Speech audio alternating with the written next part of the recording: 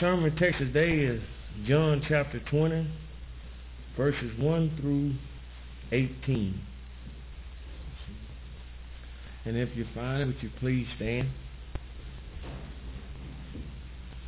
John chapter 20, verse 1. Now on the first day of the week, Mary Magdalene came to the tomb early while it was still dark, and saw that the stone had been taken away from the tomb. So she ran and went to Simon Peter, the other disciple, the one who Jesus loved, and said to them, "They have taken the Lord out of the tomb, and we do not know where they had laid him." So Peter went out with the other disciple, and they were going toward the tomb. Both of them was running together, but the other disciple outran Peter and reached the tomb first.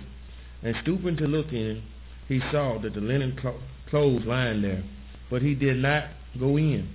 Then Simon Peter came following him and went into the tomb. He saw the linen cloth lying there, and the face cloth which had been on Jesus' head, not lying with the linen cloth, but folded up in a place by itself. Then the other disciples who had reached the tomb first also went in, and he saw and believed. For as yet they did not understand the scripture that he must rise from the dead. Then the disciples went back to their home. But Mary stood weeping outside the tomb, and she wept. She stooped to look into the tomb, and she saw two angels in white, sitting where the body of Jesus had lain, one at the head and one at the feet. They said to her, "Woman, why are you weeping?" She said to them, "They have taken away my Lord, and I do not know where they had laid him." Having said this, she turned around and saw Jesus standing, but she did not know that it was Jesus. Jesus said to her, "Woman, why are you weeping? Whom are you seeking?" Supposing him to be the gardener, she said to him, "Sir, if you have carried him away, tell me where you have laid him, and I will take him away." Jesus said to her, "Mary." She turned and said to him in Aramaic, Rabboni, which means teacher. Jesus said to her, "Do not cling to me, for I have not yet ascended to the Father. But go to my brothers and say to them, I am ascending to my Father and your Father, to my God and your God." Mary Magdalene went and announced to the disciples, "I have seen the Lord," and that he had said these things to her. Amen. Let's pray. Father, we do thank you again today for bringing us here. We thank you again, as always, for your word, for providing it for us, Lord, that we may have in printed copies you speaking to us and records of what you have done in our behalf. Lord, we're so thankful, Lord, for what we're reading about here, in this narrative of the suffering and death and resurrection of Christ. We thank you for the provision you've made for us, the propitiation for our sins in the person of Jesus Christ. And Father, we pray as always that you open up our minds and hearts to your truth. Use your truth to change us. Lord, we want to worship you in spirit and in truth, just as we were discussing in Sunday school this morning. Father, we want to love you more. We want to do your will. So we pray, use your word, use your truth to that end. We ask that you bless this proclamation and hearing to your glory. In Jesus' name we pray. Amen. Amen. You can be seated.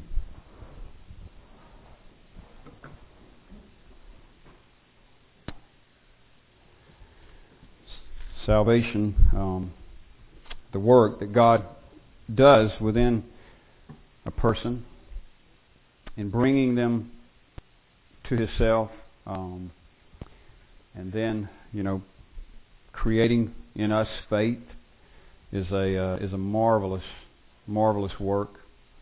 And it is, in some ways, what we're going to be talking about here, it is in some ways mysterious, and yet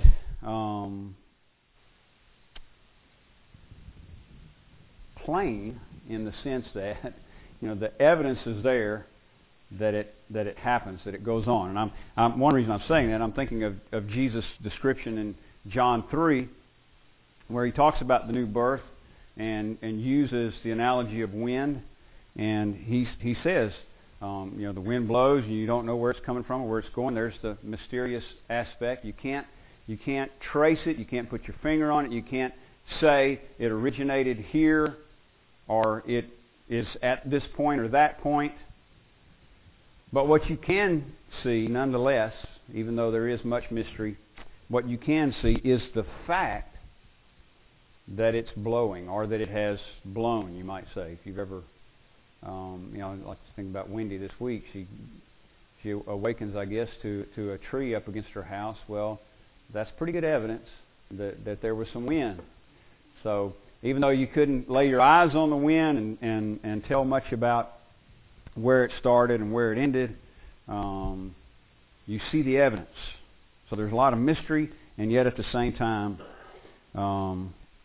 that is mixed with objective reality that can be testified to so strongly that the apostles, for example, here in recording these things, talk about what they have seen and heard. And of course, sometimes they're meaning that quite literally, and other times it's a way of talking about how God deals with us. We do the same thing. We see, as it were, with spiritual eyes, So there's a reality that's objective and undeniable, and yet a lot of mystery involved. Now, one objective reality here is the resurrection of the Lord Jesus Christ. That is testified to here by the empty tomb.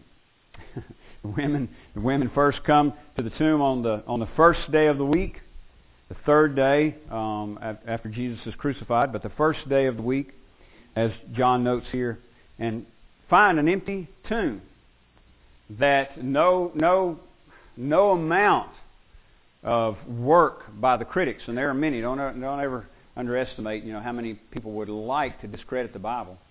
And I say don't underestimate. I mean, even in the day these things were happening. Sometimes we kind of think, well, here we are 2,000 years later, and so how is a critic, how is a skeptic going to disprove anything 2,000 years removed? Well, they were just as vehement in Jesus' own day, and they would have quickly disproved these things had they been able to. The empty tomb was undeniable. The missing body was undeniable. So that's an objective reality. The work, and this is what I'm going to focus on a little more, it's kind of the result of the resurrection. But the work of God going on in the lives of these believers, it's like the evidence of the wind having blown. It's there. It's objective evidence. You can see it. Their lives are, in other words, their lives are changed. But how God is doing it all, how He's working it all, when He's actually doing it, or what stage they're at in various points, is mysterious. It's like the wind. You can't tell where it's come from, where it's going, where did it originate, but you know that it has blown. You know that it's blown. Sovereignly. I was one morning. I was as is my custom, so to speak. I like to study in public places usually. Do quite a bit of my studying in public places. I was sitting in a coffee shop in Bossier one morning. There were no, I'm pretty alert to these alerts that they put out, for the weather. At where I work, we got hit by a tornado in 1996, and ever since then, it just kind of has heightened my my level of interest when the weather's going bad. And so I'll pay attention to that stuff. But I'm sitting in this coffee shop in Bossier one morning. This has been several years ago now, and there were no alerts, nothing like that, other than it was just cloudy day and all that, and kind of a nasty day, but no severe weather alerts. And all of a sudden, the door of that place had one of those glass doors, the door blows open, And I'm telling you, that thing's standing wide open, and you could see the wind going crazy, and the effects of the wind going crazy out there. And the lady that runs, the owner, I guess, she runs over there to shut the door. She looked kind of worried. She was talking about how bad it is out there. And I thought, wow, that's something. Wasn't expecting this. And anyway, when I finished what I was doing, I left there, and I'm coming up 80 this way. And you all know where all the portable buildings are there, where the McDonald's is on 80, and the portable buildings and all. Well, the portable buildings some of them were scattered out across Highway 80, and just all torn up and pieces everywhere. And I called Leslie, and like I say, I wasn't out of touch with like the radio or anything. And I called Leslie, and I said, boy, if I didn't know better, it looks like a tornado blew through here. And sure enough, a tornado blew through there. Apparently nobody saw it coming, including the weather people. And it wasn't, I guess it was like a F1. It was a relatively mild one, but it did a lot of roof damage back in that neighborhood over there. But nobody saw it coming. You didn't know where it came from, so to speak, or where it was going. But you certainly saw the effects. Portable buildings strewn out across Highway 80. Roofs, pieces of roofing gone all through that subdivision over there, and just debris everywhere, and you could tell powerful wind has been through here. Well, all that to say this: there's a transition taking place here in the lives of these believers. I really think that is what John is highlighting here. And one reason I say that is because of his purpose verse that we've talked about several times here in chapter 20, in this same chapter, in verses 30 and 31. He gives his reason for writing the gospel. And he says, now Jesus did many other signs in the presence of the disciples, which are not written in this book, that is, in his book, the Gospel of John. But these are written so that you may believe. Now that's a major theme in John's Gospel. He brings that up repeatedly. He records Jesus bringing this up repeatedly. That you may believe. That you may believe. Verses like John 3:16. God sent His own Son into the world, only begotten Son of the world, so that whoever believes may have life. So this is a major theme. I'm writing these things so that you might believe, and so that believing you may have life. Again, verse 31. But these are written so that you may believe that Jesus is the Christ. And remember, that's a important statement for the Jews who were anticipating the coming of the Anointed One, the Messiah, the Jewish Messiah. And John is saying explicitly, this is the one. Jesus is the Christ. And so I'm recording these things so that you may believe that Jesus is the Christ. The idea being that you may understand that He's the Christ and come to a saving knowledge, that is, come to faith. Believe in, trust in Him. Trust that He is the Christ, that He is King of Kings and Lord of Lords. Trust that He is the only Savior. Trust that He died for your sins. Trust Him for eternal life. And so that believing, write these things so that you may believe that Jesus is Christ, the Son of God, and that by believing you may have life in His name. Major theme in this gospel. And I think that what we're seeing play out here is, if I can hopefully say it in a way that's not confusing, but it's like being in the midst of that windstorm, and you're at some point where the wind is blowing, and maybe, getting stronger.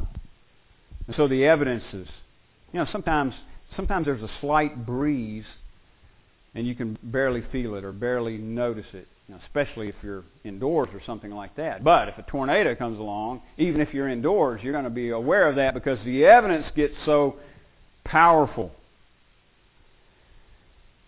And it may have started with a slight breeze and you didn't pay attention. A little while later, maybe you heard something bang up against the house, but, that could have been anything. so you didn't pay much attention. But, eventually when all the windows blow out, it gets your attention. Or like that coffee shop, when the door blows wide open by itself, that kind of thing tends to grab your attention. And you go, wow, you notice the power. So I think where we're at here in John 20 is the wind is blowing, which is not new. It's been blowing on these people. But it's increasing in power, and therefore the evidences are increasing. And so John singles out several people here, about 4 different people, and 3 of which we're going to look at this morning briefly. Mary Magdalene, Peter, and John himself. The 4th one would be Thomas, and Lord willing we'll get to Thomas tonight. These people's lives, and here's the point, these people's lives are being radically changed here. Because their understanding of who Jesus is undergoing a radical transformation here. Now, it's not that they didn't already know Him or believe on Him. I'm going to come back to this in a minute, but we're going to see here in verse 8, John says, and he's talking about him, I believe he's talking about himself here. I think he is the disciple whom Jesus loved.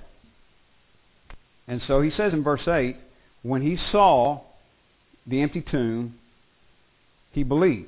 And he's putting it in the third person, but he's talking about himself. And he saw and believed. Well, that almost makes it sound like John just became a believer just then. We would say, John got saved. That's not real accurate. Applied here, and I think, frankly, a lot of times it's not real accurate when we apply it to ourselves.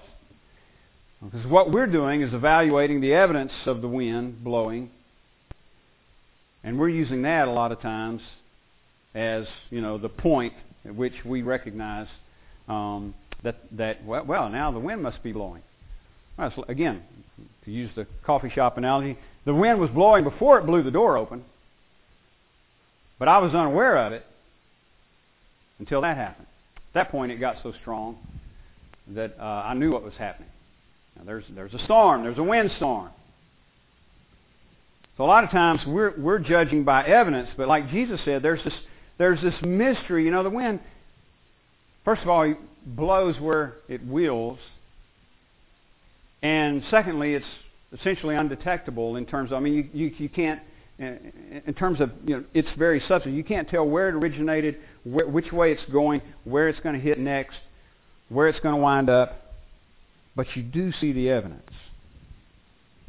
So we start, let me just finish that thought. I was going to say, we may get the impression, John just now becomes a believer in Christ. No, he's been following Christ for 3.5 years. So he's already known Christ. He's already believed on Christ. Is the Spirit then just now working in his life? Well, I would say no. No. The Spirit's been at work in John. And at least the 11, the Spirit has been at work in them. If the Spirit were not working in their lives, there would be no evidence of life. But there's been abundance of evidence of life in these men. They follow Christ. They love Christ. They believe He has the words of life. They believe He is the Christ. But there's a whole lot they don't understand, and that is what is changing. Things are being brought to light. So, I'm going to go back and start with Mary in verse 1, and I'm just going to give you 2 points here, and the way I want to kind of sum this up, the way that we're approaching this, is I'm just going to call this the break of day. I want you to kind of have that picture in your head where you're standing at dawn, and there's a mixture which is sometimes mysterious itself between light and dark. But the day is breaking; it's dawning.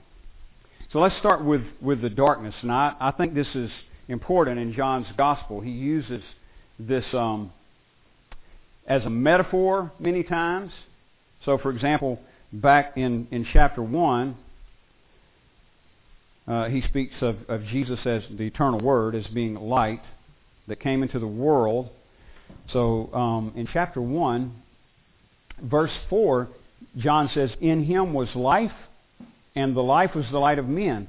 The light shines in the darkness, and the darkness has not overcome it." Good news, by the way. But John is using darkness as a metaphor for, and he does this several times, but as evil, or you might think of it in terms as just the world system, which you might characterize as godless. So it's a metaphor for godlessness. Blind, which that's another metaphor, but blindness, being blind to the things of God. That's why it's dark, because the world is essentially oblivious to the truth of who God is and what He's about and what He's doing. And so there's a lot of bad things, just like in our day. There are a lot of bad things happening in the world. There's evidence of godlessness.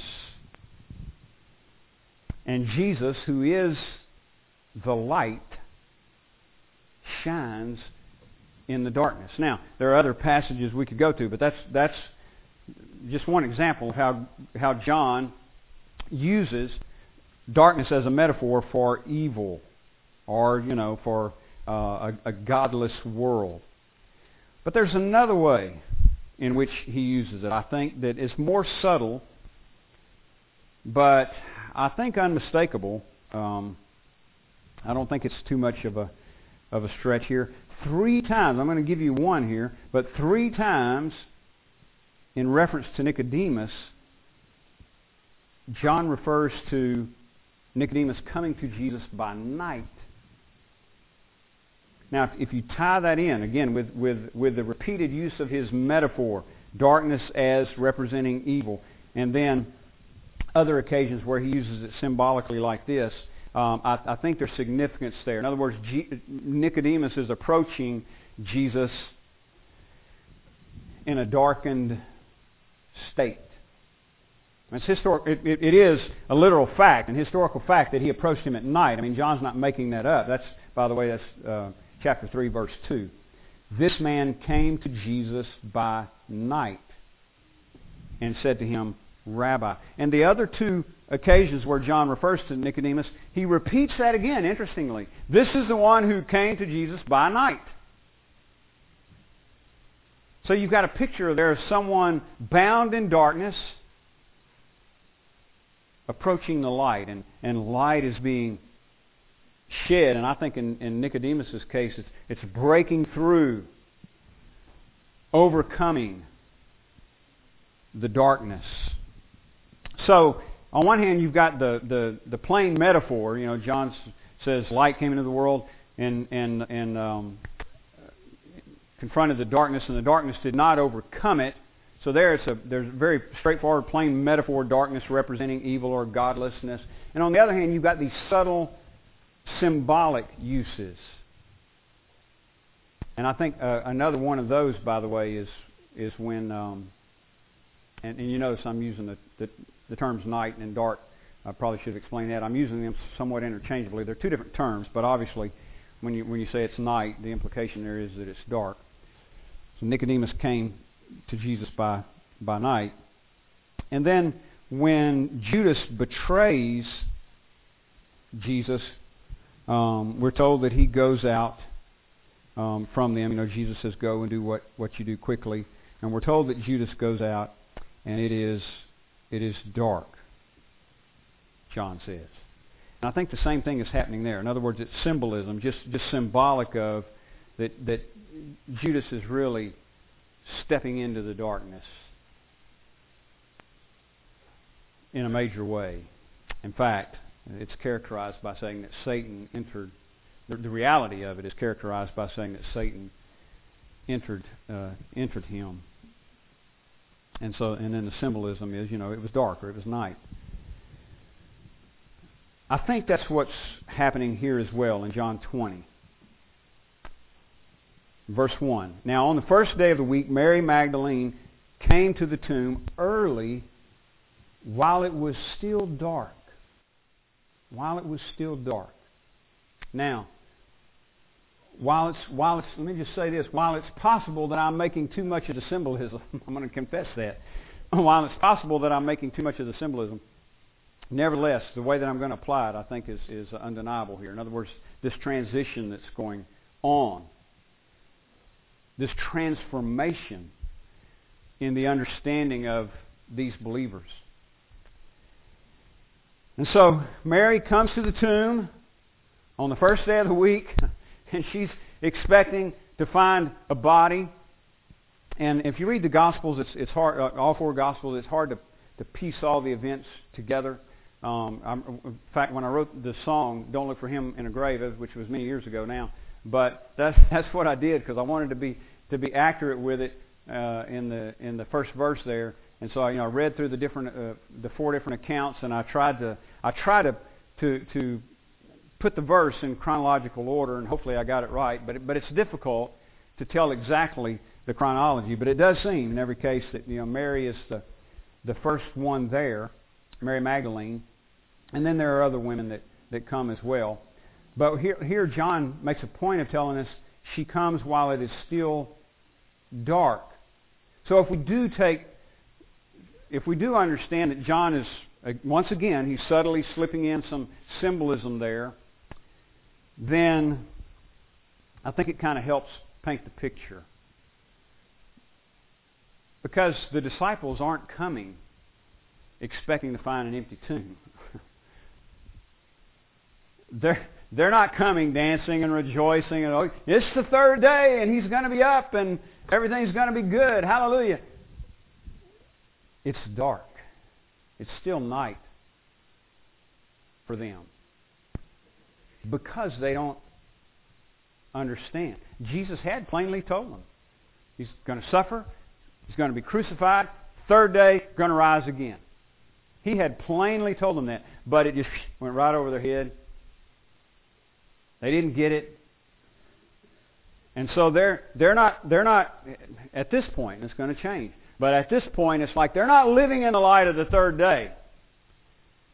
It's still night in their souls. They're in darkness in regard to, just think of it in terms of hope. Kind of a hopeless state.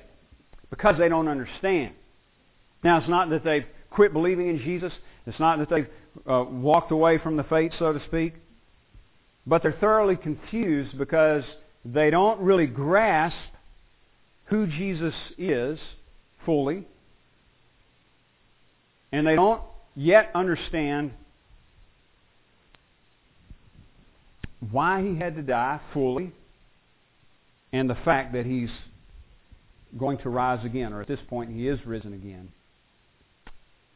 And so she comes while it is still dark. And that is the case, not only in the soul of Mary, again, to use the symbolism, that is the case not only in her, but with all the disciples. It's night as far as they're concerned. They have lost their master. And if you can imagine, just giving your life over to this man for 3.5 years, following him, he's calling the shots. You're going everywhere that he goes. You're investing totally in him. All of a sudden he's gone. He's out of the picture. Now you've walked away from job and family and everything. And all of a sudden seemingly everything's just up in the air. Everything's blown apart. Everything that you, seemingly everything that you had anchored yourself in seems to have crumbled. And that's why you don't find any of them coming with great excitement. But it's just like the song that I sang earlier, The Darkest Hour is just before the dawn. And this is a dark hour for the disciples. But the dawn is breaking in more ways than one. And that's the second point, the breaking light. So you've got the darkness and now the dawn, if you want to put it that way. The darkness and the dawn. Now it's literally dark here. John is definitely describing that. It was still dark, but again, as I said, I think he's also subtly describing conditions, their understanding, their emotions. But the light's about to break through. The day is dawning. It's a new day in a very unique way. Now let's go back to Mary. She finds the tomb empty and she runs and she tells the others, verse 2, so she ran and went to Simon Peter and the other disciple who again, he's described here as the other disciple, the one whom Jesus loved. I think that's John referring to himself in a rather humble way. In other words, he doesn't embellish, or he doesn't put his name in there, and I, John, and so forth. But he is. I think this is him describing himself. So you've got Peter and John now running to the tomb after Mary's report. Now here's what she says. Again in verse 2. She said to them, "They have taken the Lord out of the tomb, and we do not know where they have laid him." Now, at this point, she's not by any means understanding, but things are happening. Things are exciting emotions and exciting the understanding. There's now a quest. He's gone, and we don't know where they've laid him. They've taken the Lord. In fact, I suspect when she says Lord here, and I'm just saying this to kind of emphasize, she doesn't have full understanding yet. She says they've taken the Lord. She probably just means that in the just the common way they would use the term, which is kind of like we do sir, or how the British will use Lord, like we use sir, Lord, or they could mean the Lord, but it's the same word, Lord. Well, that's the way it is with the Greek word behind this word Lord as well. Kurios, it can be used with the meaning of sir. In fact, I think that's precisely how it's used further down in the passage when she thinks she's speaking to the gardener. Or it can mean Lord with the idea of Yahweh, the one true God. And you always have to judge by context. So here she's probably just meaning, in the sense of our Lord, meaning our teacher. They've taken the Lord, and we don't know where they've laid him. So verse 3, Peter went out with the other disciple, John, and they were both going toward the tomb. Both of them were running. Now remember what I said. What's happening here? Things are happening. The wind is blowing. What's happening is it's getting stronger, and the evidences are getting stronger as well. So the emotions and the understanding, they're being excited, although they're not fully understanding yet. Something's happening, and it's got their interest up, and they go, and they don't just stroll down there. And this is why I think there's evidence, again, for what I was saying. Their emotions and curiosity and whatever else is being excited here. They run to the tomb. Now we know from the synoptics, they get these reports and they just kind of blow them off. It's like they don't really believe it, but at the same time, they go sprinting down there. And you just kind of wish you could have watched this, right? Peter running, and then John just trucks right on by him. He's gone. I don't know. Maybe he was younger, or he just wanted to get there, more. I don't know. But he passes him up.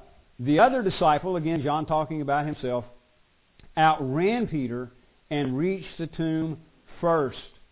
And stooping to look in, he saw the linen clothes lying there, but he did not go in.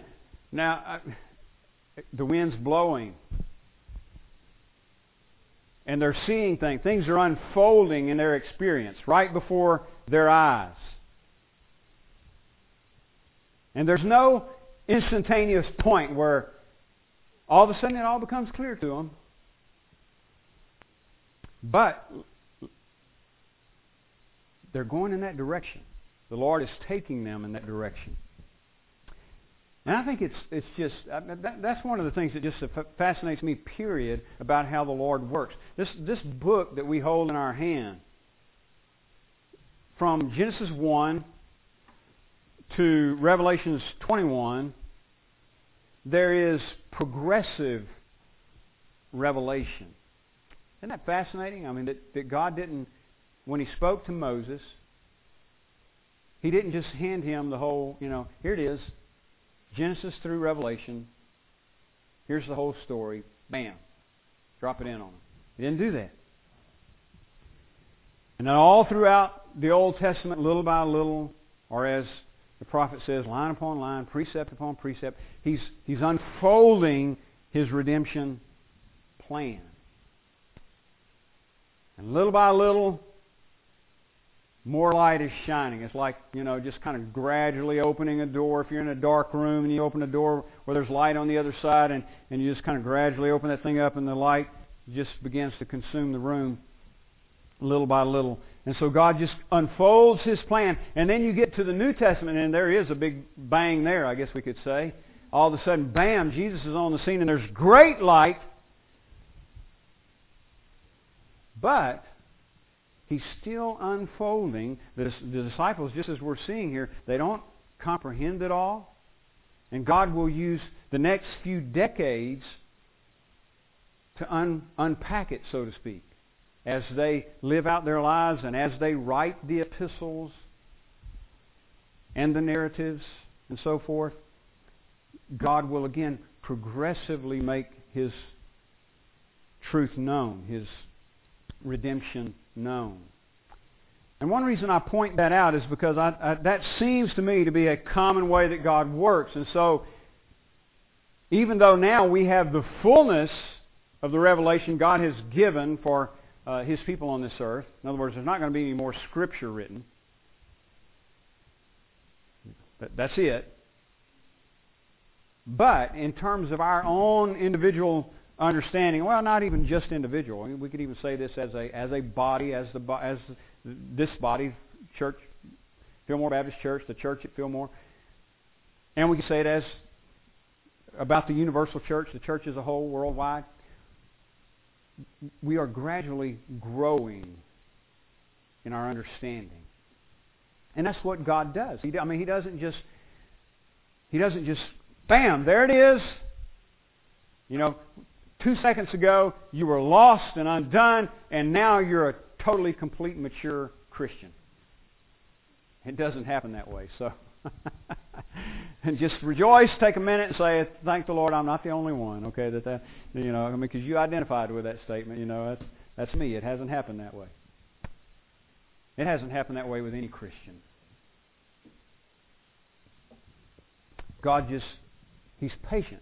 And he gradually unfolds one way or another, whether it's His special revelation like we have in His Word, or whether it's His growing the understanding of an individual believer, or maturing a body like He speaks about in Ephesians, which would certainly apply to us even as a local body.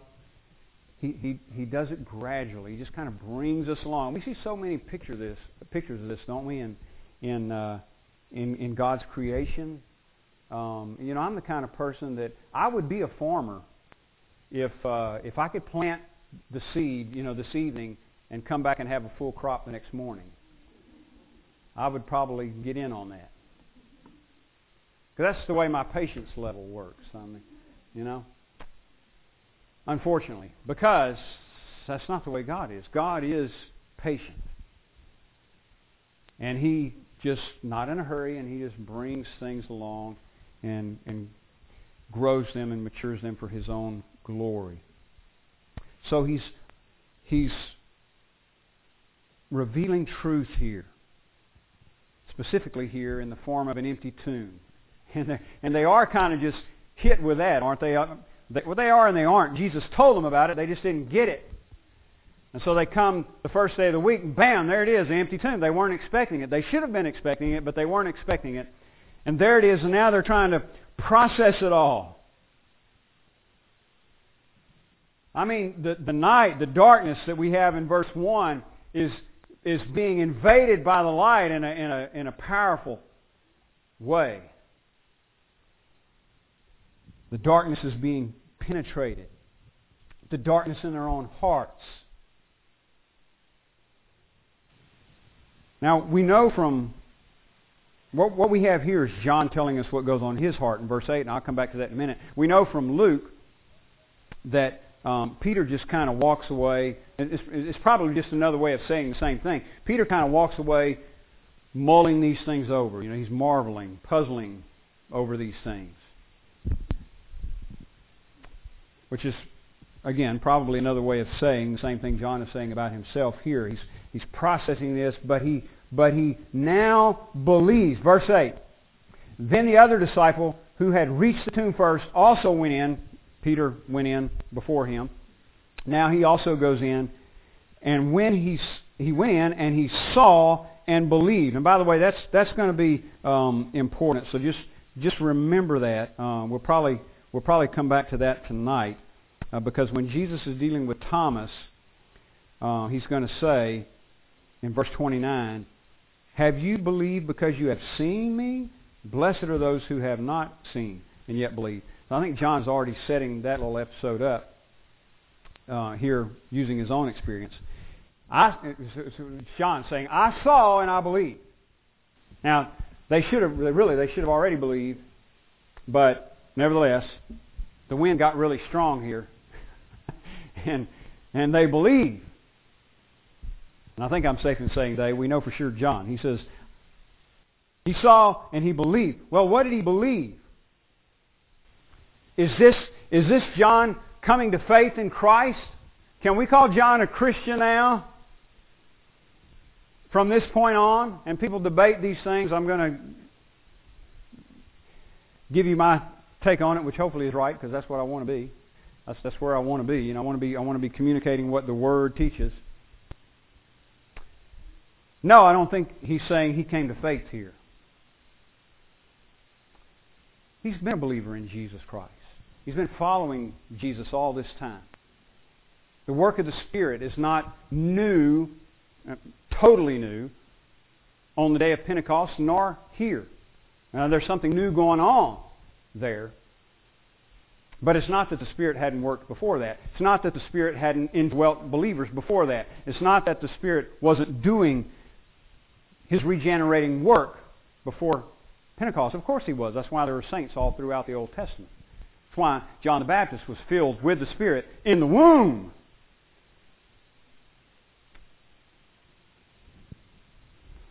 So I would say here, John's a believer. But he's got a long way to go in his understanding. And I think the belief that he's referring to here has to do specifically with what is going on here. When the women first came and reported the empty tomb and that the Lord's body was gone, it was as though they were communicating idle tales. I mean, the disciples just didn't really give much credence to what they were saying. They didn't believe. But now John sees for himself, and he believes. So what does he believe? That the tomb is empty, that the Lord is risen, that Jesus rose from the dead. Now, I think that's probably at this point about as far as we can take it. As a matter of fact, John says, "For as yet they did not understand the Scripture that He must rise from the dead." Then the disciples went back to their home. So even at this point, they're not understanding that this is fulfillment of Scripture. This had to be done. Psalm 16:11, for example, "You will not leave my soul in Sheol," in the grave. That had to be fulfilled. But they didn't understand that prior to this. John's not understanding that at this point. He says they did not understand the Scripture. Later they will get it. And that's, of course, one of the things that will happen at the day of Pentecost and post-Pentecost. They are enlightened to the point that all of these things come together and they can go out informed and empowered to preach the gospel to all nations. But here, a lot of the information is still coming. And so John says he saw and he believed. And then we go back to Mary quickly. Verse 11, Mary stood weeping outside the tomb, and as she wept, she stopped to look into the tomb, and she saw two angels in white sitting where the body of Jesus had lain, one at the head and one at the feet. They said to her, "Woman, why are you weeping?" She said to them, "They have taken away my Lord, and I do not know where they have laid him." Having said this, she turned around and saw Jesus standing, but she did not know that it was Jesus. Jesus said to her, "Woman, why are you weeping? Whom are you seeking?" Now remember, it's dark. Not just, outside, but in the heart of Mary. She is grieving and not understanding. I say remember that because we may wonder when we look at this, now why did she not recognize that this was Jesus? And we could come up with several reasons. Perhaps it was because she was weeping, when you're crying hard, you don't see clearly. Perhaps it was Jesus just supernaturally, keeping her from recognizing him. Whatever the case is, precisely, she didn't understand that this was Jesus. She should have been looking for him, right? Because he told him he's going to rise again. But she wasn't. She's in darkness. And now the light is breaking through. Supposing him to be the gardener, she said to him, "Sir," that's the same word, kurios, I mentioned earlier, can be translated sir or Lord. In this case, it's translated sir. I think rightly so. She's not calling this man a deity because she doesn't realize that it's the Lord at this point. She's just being respectful. "Sir, if you have carried him away, tell me where you have laid him, and I will take him away." And Jesus said to her, "Mary." That's all it took, wasn't it? When he spoke in that personal way, when he spoke her name, that was like a tornado hitting. The wind just blew open the door. Wham! And she turned and said in Aramaic, I mentioned before that was the language commonly spoken by them, Rabboni, which is, again, Aramaic, but it's the same as rabbi, or John translates here, teacher. She knew that it was him suddenly.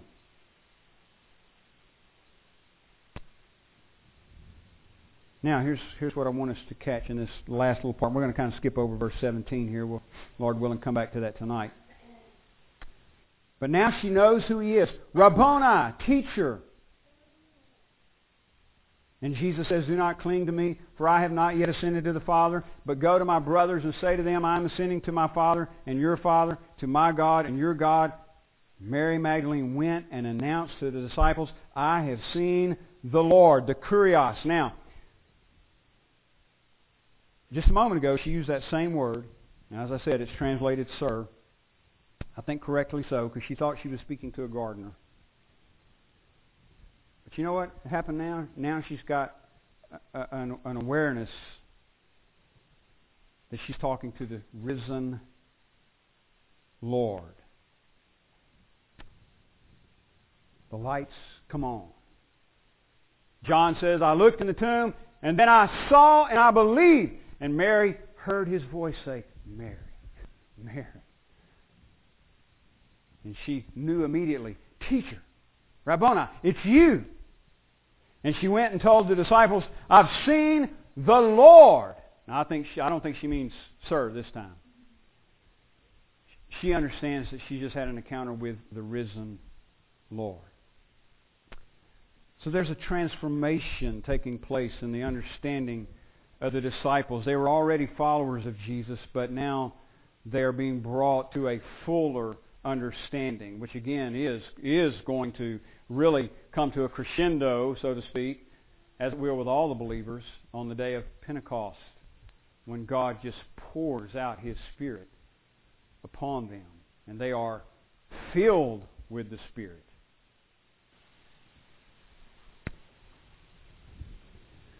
Now, let me just leave us with a couple of thoughts here, or questions. Who do you understand Jesus to be? And it's rather amazing, isn't it, that these disciples could follow Him 24/7, be so close to Him, and not realize who they were in the presence of? Isn't that astounding? And you want to point your finger at them and say, you are so foolish. But wouldn't it be true to say that we do the same thing? That we spend so much of our time, and here we are with the indwelling Spirit of God. That is, we never, and this is so glorious, isn't it? We never go a single second outside of the presence of God. And I mean in a favorable way. Nobody's outside God's presence in one sense. Nothing goes unseen by God. He's everywhere and He's over all. But I mean, in the favorable presence, we're always before His face, living before His face. And that's a glorious truth. But don't we spend so much of our time not fully realizing that?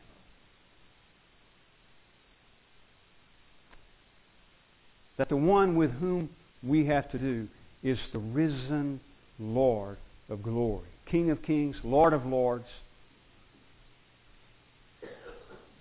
the one who created all things, by whom all things were created, through whom all things were created, for whom all things were created, the one who gives life and breath to all.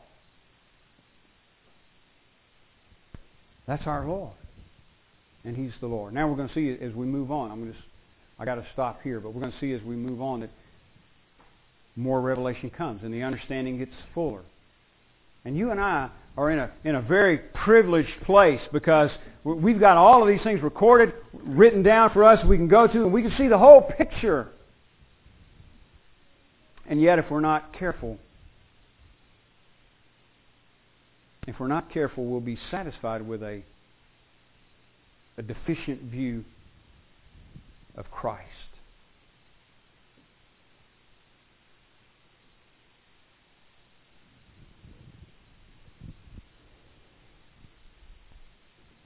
In the life of a Christian, the work of the Spirit is mysterious, and you can't always put your finger on it, and where you were at in it in particular times. Because sometimes the breeze was so slight that the evidence just wasn't real strong. But then other times, He's blowing like a hurricane, and the evidence is everywhere. And so while it's hard to put our finger on exactly where we're at sometimes, or where other people are at, what the Spirit is doing, where,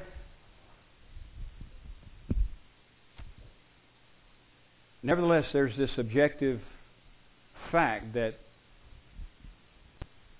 when He blows, when God is doing something, when the Spirit works in the life of an individual or in the life of a church, there's evidence. There's evidence.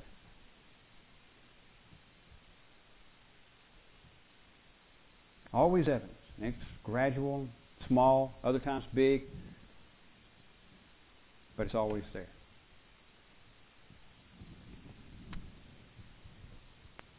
So they were in a dark time, but the light broke through. They went from the night to the brightness of day in the presence of the living Savior. Would you stand? And as we dismiss, let's just thank the Lord, you and I, because we have God's Spirit at work in us. I mean, if you know Him, right? If you know Him, if you're here this morning, you can say, I know Him. I know Him I know that He died for my sins. I know that I have life in Jesus Christ. You and I are living in the light. That is, we walk and live in the very presence of the living, sovereign, glorious Lord, Jesus. In that sense, it's always daytime. Always. Let's pray. Heavenly Father, we do thank You for Your Word and for Your magnificent work that You perform in the lives of individuals, in corporate bodies like we have represented here today, churches, local churches, the universal church. You're always at work. And there's mystery in that, and yet there's always evidence. Lord, we thank You for Your truth. We thank You for Your patience,